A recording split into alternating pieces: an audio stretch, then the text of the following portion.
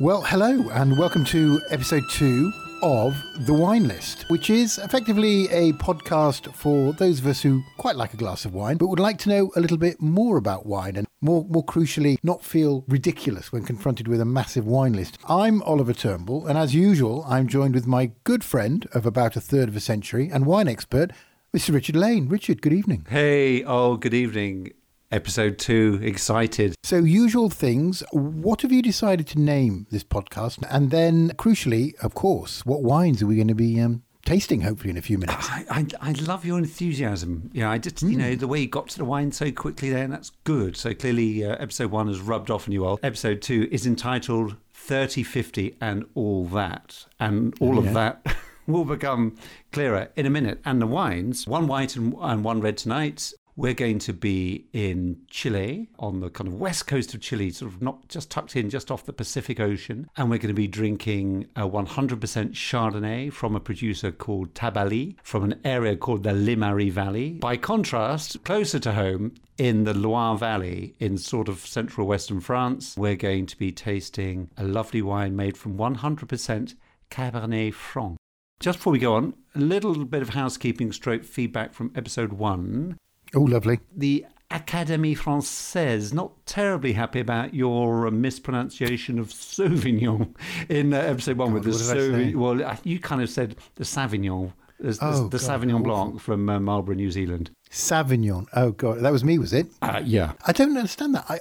I'm sure I would naturally say Sauvignon. No, maybe not. I don't know. I think the problem is a lot of people shorten Cabernet Sauvignon, which is a black grape variety. They often shorten it in English to Cab Sav. And so there's this kind of Sav thing going on. And anyway, just need to correct that. So apologies, Académie Française. And also the regulator of the Spanish language, the regulador, has been in touch with me, very cross about the way I said Rioja in the last episode. And sorry, it's obviously Rioja. That was the regulador of the Spanish language, known as my wife, Liz. Thank you, Liz. Oh, we are in trouble. And very briefly, this podcast is called The Wine List. How is The Wine List doing? I sent you a nice electronic version of The Wine List of my favourite restaurant, which is Chez Bruce in southwest London. How are you getting on with it? This thing is probably 30 pages long. So if I was presented with this on the table, not only would there be not much room for my bread and butter, but there's just page after page of wine, which would make me, almost come out in a cold sweat. Spanish wine, Portugal wine, Germany wine, Austrian wine, the rest of Europe and the Balkans white as a whole section. And of course, the South African, American and French just runs to about 5 pages on its own. And there's a whole page of Beaujolais, a whole page of Bordeaux, and then on page 15, Regional France Red, then they've got bottles that go up to £220. I, as you know, are from Yorkshire, so that would make me start to quiver.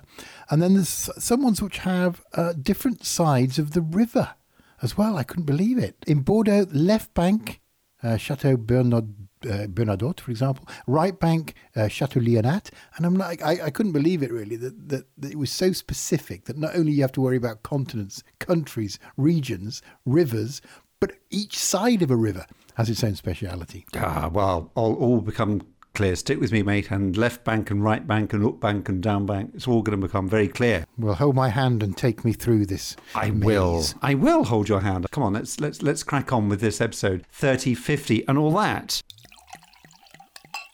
30, 50. Any ideas what that means? Well, actually, even before we started thinking about this podcast, I knew that because some very pompous man at work talked about it exactly. He said, after a place called 30, 50, I don't suppose you know what that means. So what I think it is for various reasons that we'll go into over this and subsequent episodes, there is a particular latitude band around the earth that lends itself to winemaking, not too hot, not too cold, and has the right sort of seasonality. And it's between 30 and 50 degrees latitude. And not only that, the thing works in the southern hemisphere as well as the northern hemisphere. That's how I understand it. Yeah, that's absolutely spot on. That's the concept of the 30-50 thing. I hope you've got your globe there, Roll. Have you got a globe hand?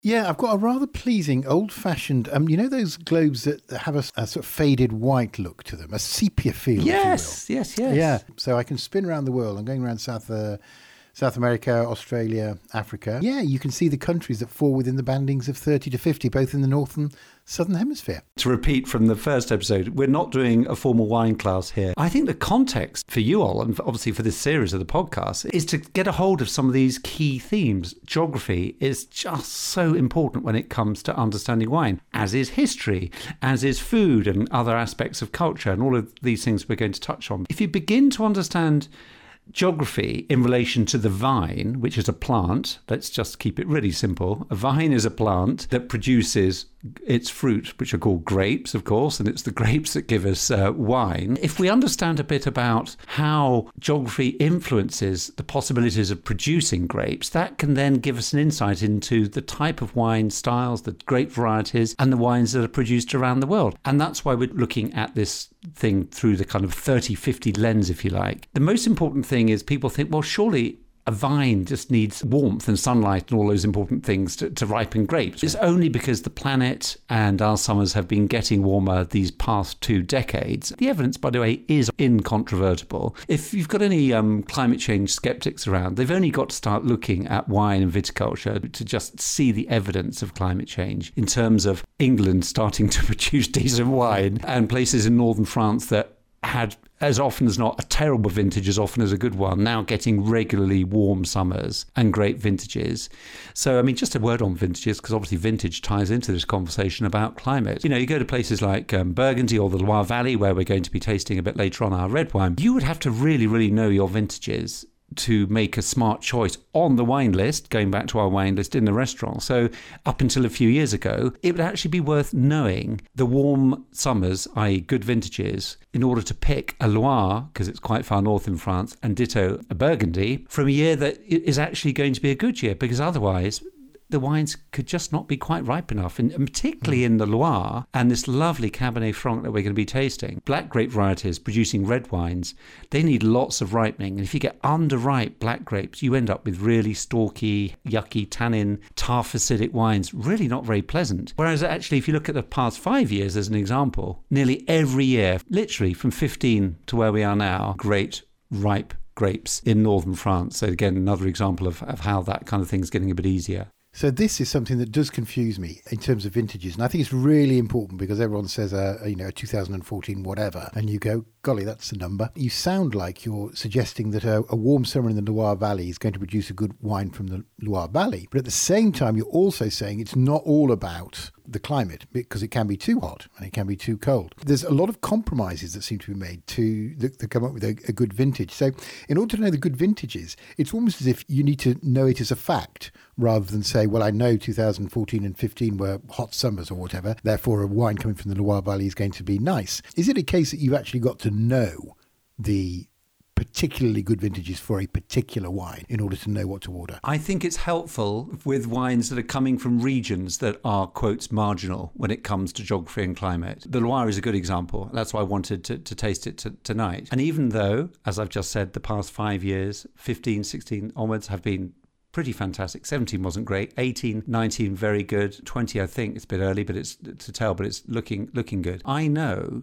and it's easy to remember, the years 2000, 2005, 09, 10, and then 15 and onwards are good vintages. When it comes to knowing a decent vintage for a particular region, it's the marginal regions where that is more sensitive, or is it just as important in those regions that you would not classify as marginal? It's still relevant overall within France, but the Languedoc in the south of France, it's less of a big deal because the climate is warmer and more reliable than Mediterranean than it is in Bordeaux or Loire or Burgundy, okay? I'll just need to briefly mention the other extreme, i.e. the 30 degrees bit, is really important too for a couple of reasons. One is plants have a life cycle, and the life cycle is, they wake up in the spring, they shoot, they produce buds, they produce flowers, pollination, flowers becomes fruit becomes grapes become wine. After harvest, the vine goes into dormancy when the winter comes on. You don't see anything from the vine till the following spring. That could not happen in a tropical climate. The vine would just constantly be wanting to produce more fruit, and therefore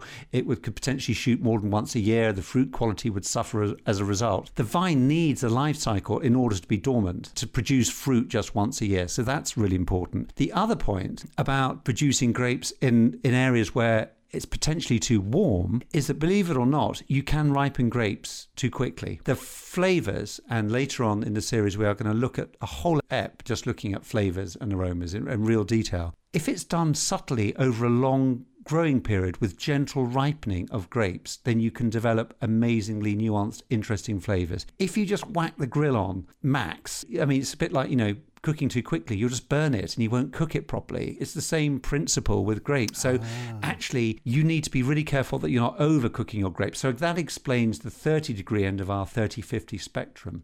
And as we're about to find out, you can also use natural factors that could either warm things up in places that you think would be too cool, or cool things down in places that you might think would be too warm, to actually kind of create a moderating effect, if you like, to get places really comfortably within that 30-50 band. What I find so fascinating about this, it's a little bit like photography, in that there's a compromise when you're making a beautiful photograph between how much light you've got available, how wide the aperture is, how fast your film is, the shutter speed. And you get all different nuanced effects just by those 4 variables. There seem even more in the world of winemaking. Yeah, and that's what makes it so complex. Much more complex than photography in that sense. Oh, totally. It's really complex, Sol. And we haven't even begun to talk about soils and vine training systems and terroir and the skill of the viticulturalist and the skill of the winemaker. So the variables involved are just extraordinary. But we're taking this really simply today. We are focusing on geography, and I think, without further ado, it's time you got your little nose out and your tongue out. We have done quite a few adus, so without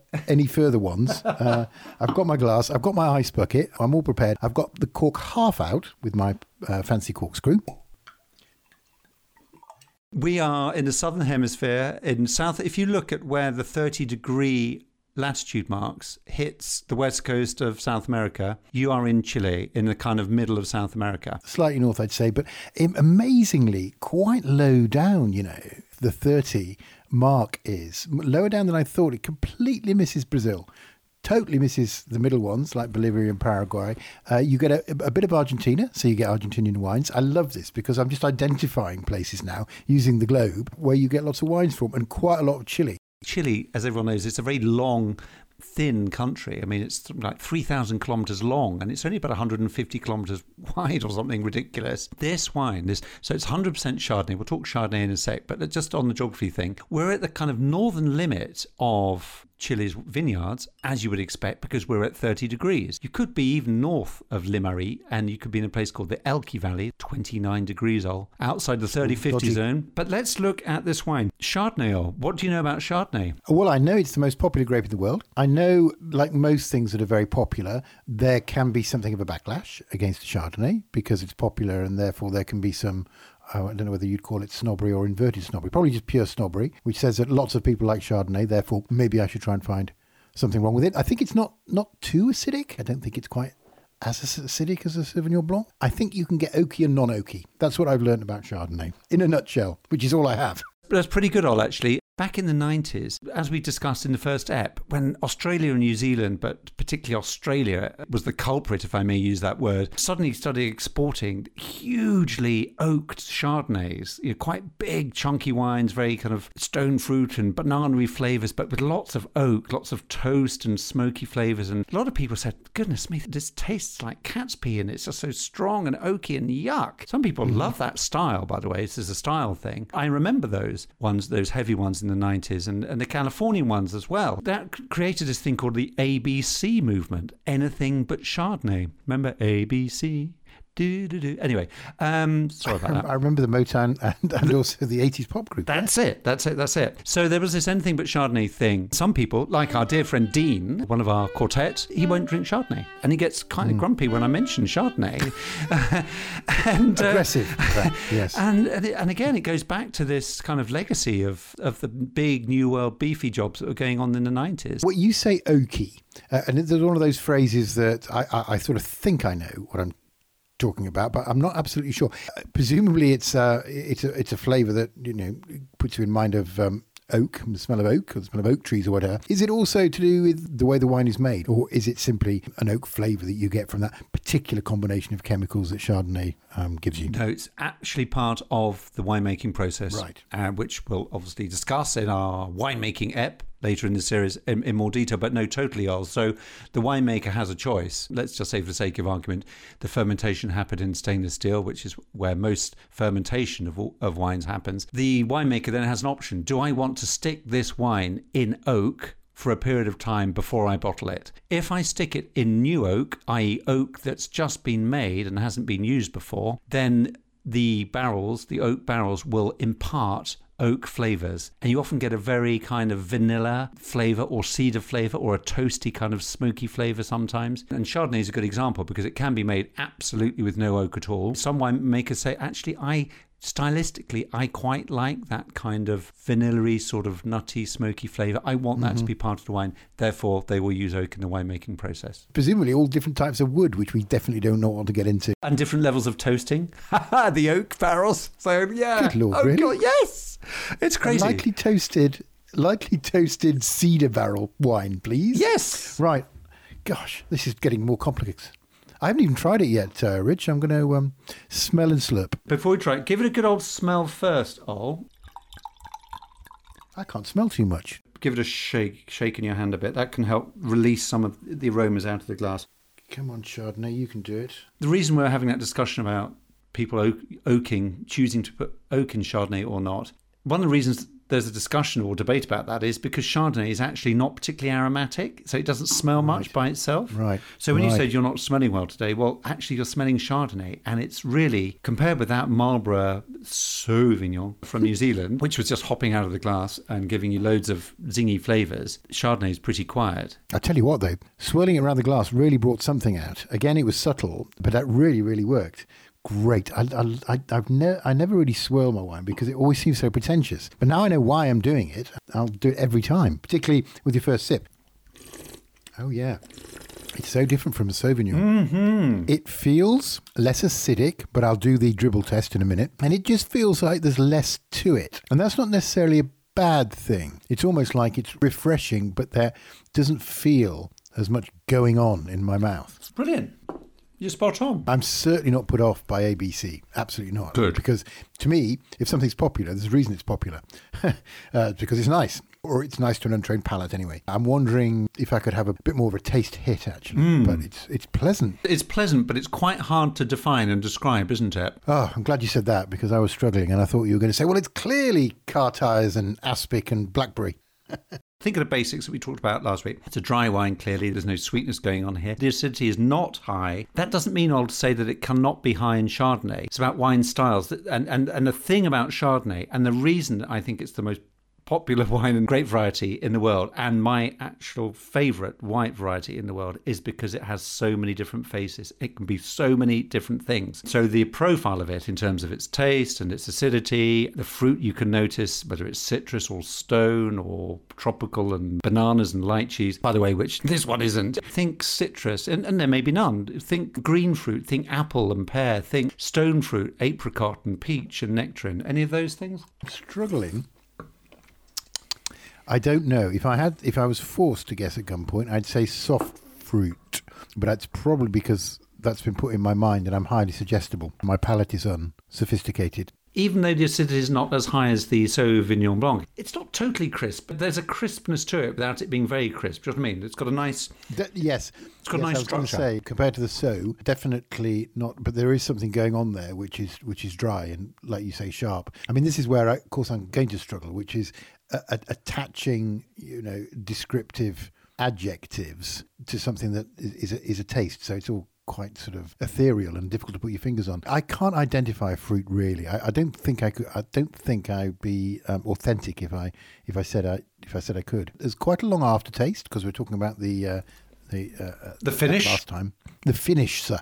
That's right. Which is pleasant. Just to wrap up on this wine and the flavours, I'm picking up a few things. I would mention things like green fruit. I'm getting a bit of kind of apple, maybe a bit of pear, a little bit of citrus, but not kind of lemon and lime zingy stuff. More possibly maybe at a push, maybe a bit of grapefruit, but it's not overtly fruity, I would say. If anything, I'd be getting a bit of kind of stone fruit, a bit of peachy flavour or apricot-y sort of flavour. There's something happening here which I can't quite describe as usual, but I want to say salted caramel, but I feel like is that a ridiculous taste to associate with a wine? But there's something that reminds me of salted caramel as I drink it. I haven't had anything sweet for many hours, so I mean, I don't know. I could be going bonkers. My taste buds could be giving me wrong info, but that's just what I'm feeling.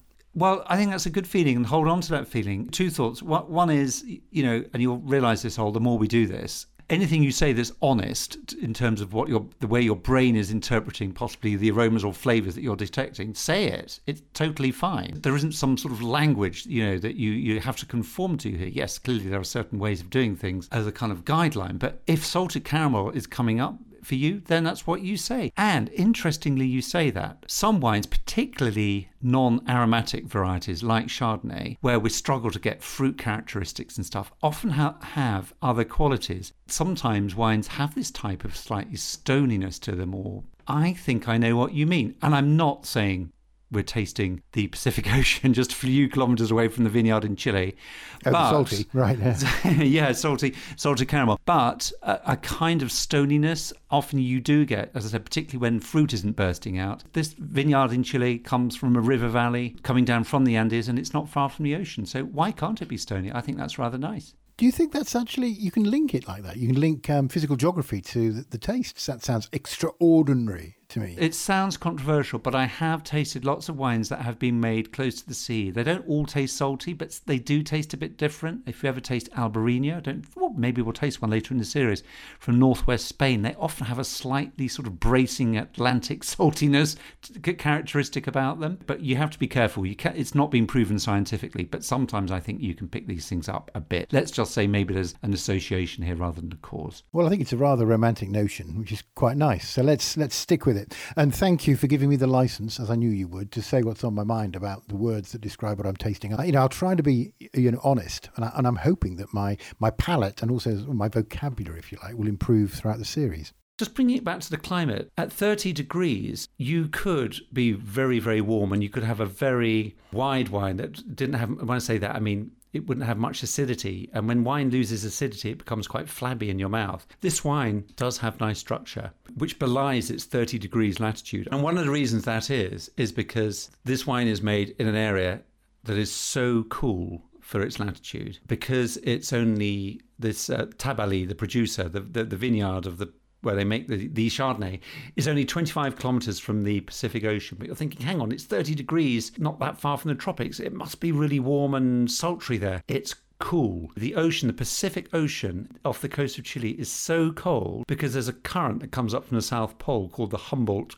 Current, which means that people don't swim in the sea much in Chile. And as a result, even though you're on the edge of a desert, edge of the Atacama Desert in Chile at 30 degrees, if you plant your grapes close enough to the ocean, they are going to be cooled by the really quite cold winds that come off the very cold sea. And that's why we've got, and I know you don't know this, because you haven't tasted other Chardonnays, but this is why this Chardonnay could easily be a Chardonnay from the southern part of Burgundy at maybe 45 degrees in terms of its structure and its style, but it's not. It's funny, I've just been spinning the globe around actually, Rich, which we talked about before, and some of the countries that are in the same latitude, sort of Texas, Nepal, Pakistan, Iraq, Libya, India, places that are baking hot, and that's the kind of place that's on the same latitude in the northern hemisphere. So for 30 degrees, you've either got to have a really cold current and winds blowing in that are slowing down the ripening of those grapes to stop them baking too fast, or you need to be up bank. You need to be at altitude, which is the other great moderating factor. And although we're not tasting it tonight, we went just next door to Argentina.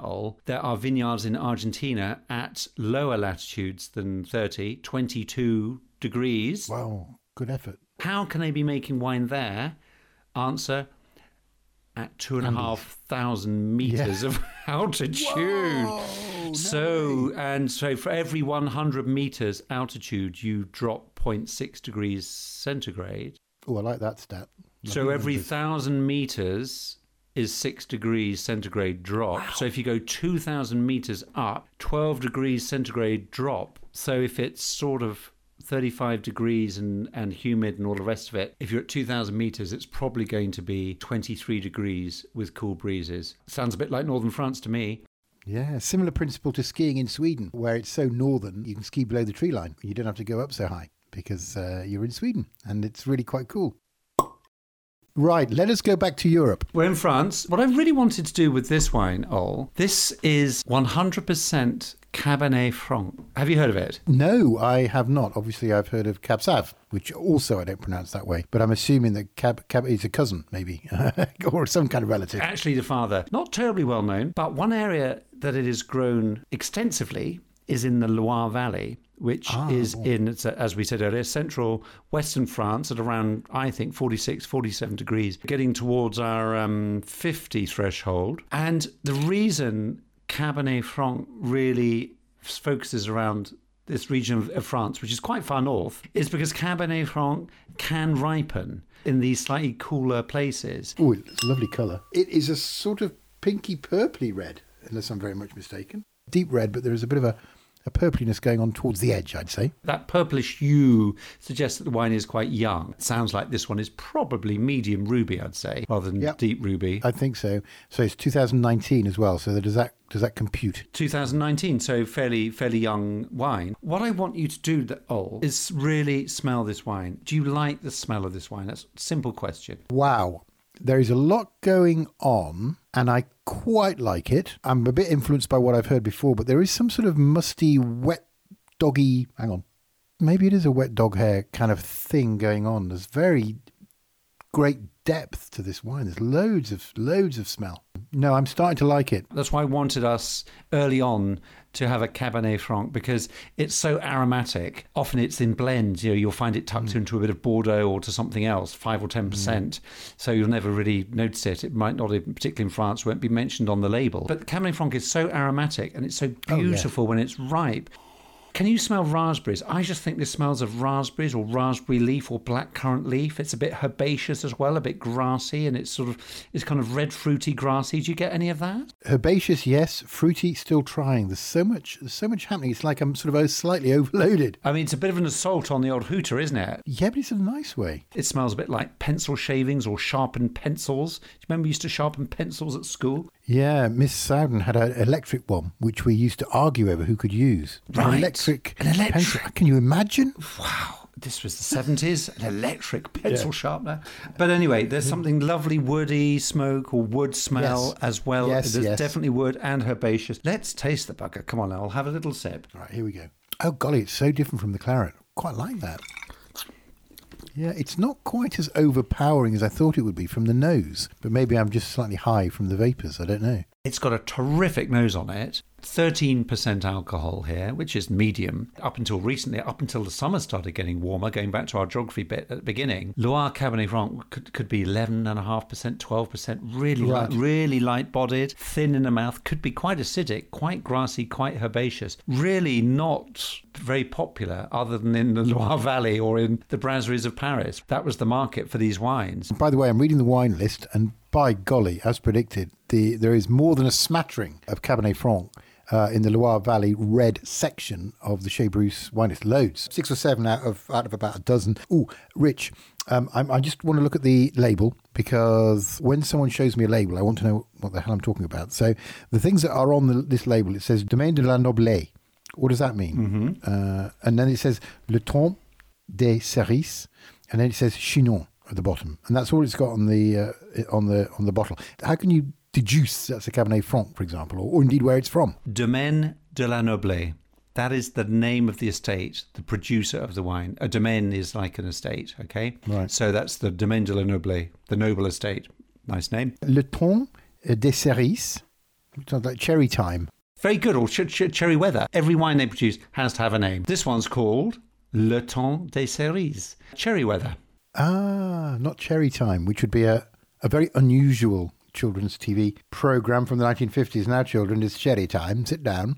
And very good. And Chinon. Chinon is the appellation. Okay, going back to our chat about appellation. So Chinon is a historic town in the Loire Valley region. This is where the wine's from. And if you look on the back label, it'll probably say Appellation Contrôlée Chinon or something. It absolutely does say that. Do you find the words Cabernet Franc anywhere on the label? I'll be pretty annoyed if I don't. But yes, to be fair, you do. Cabernet Franc, give you a clue.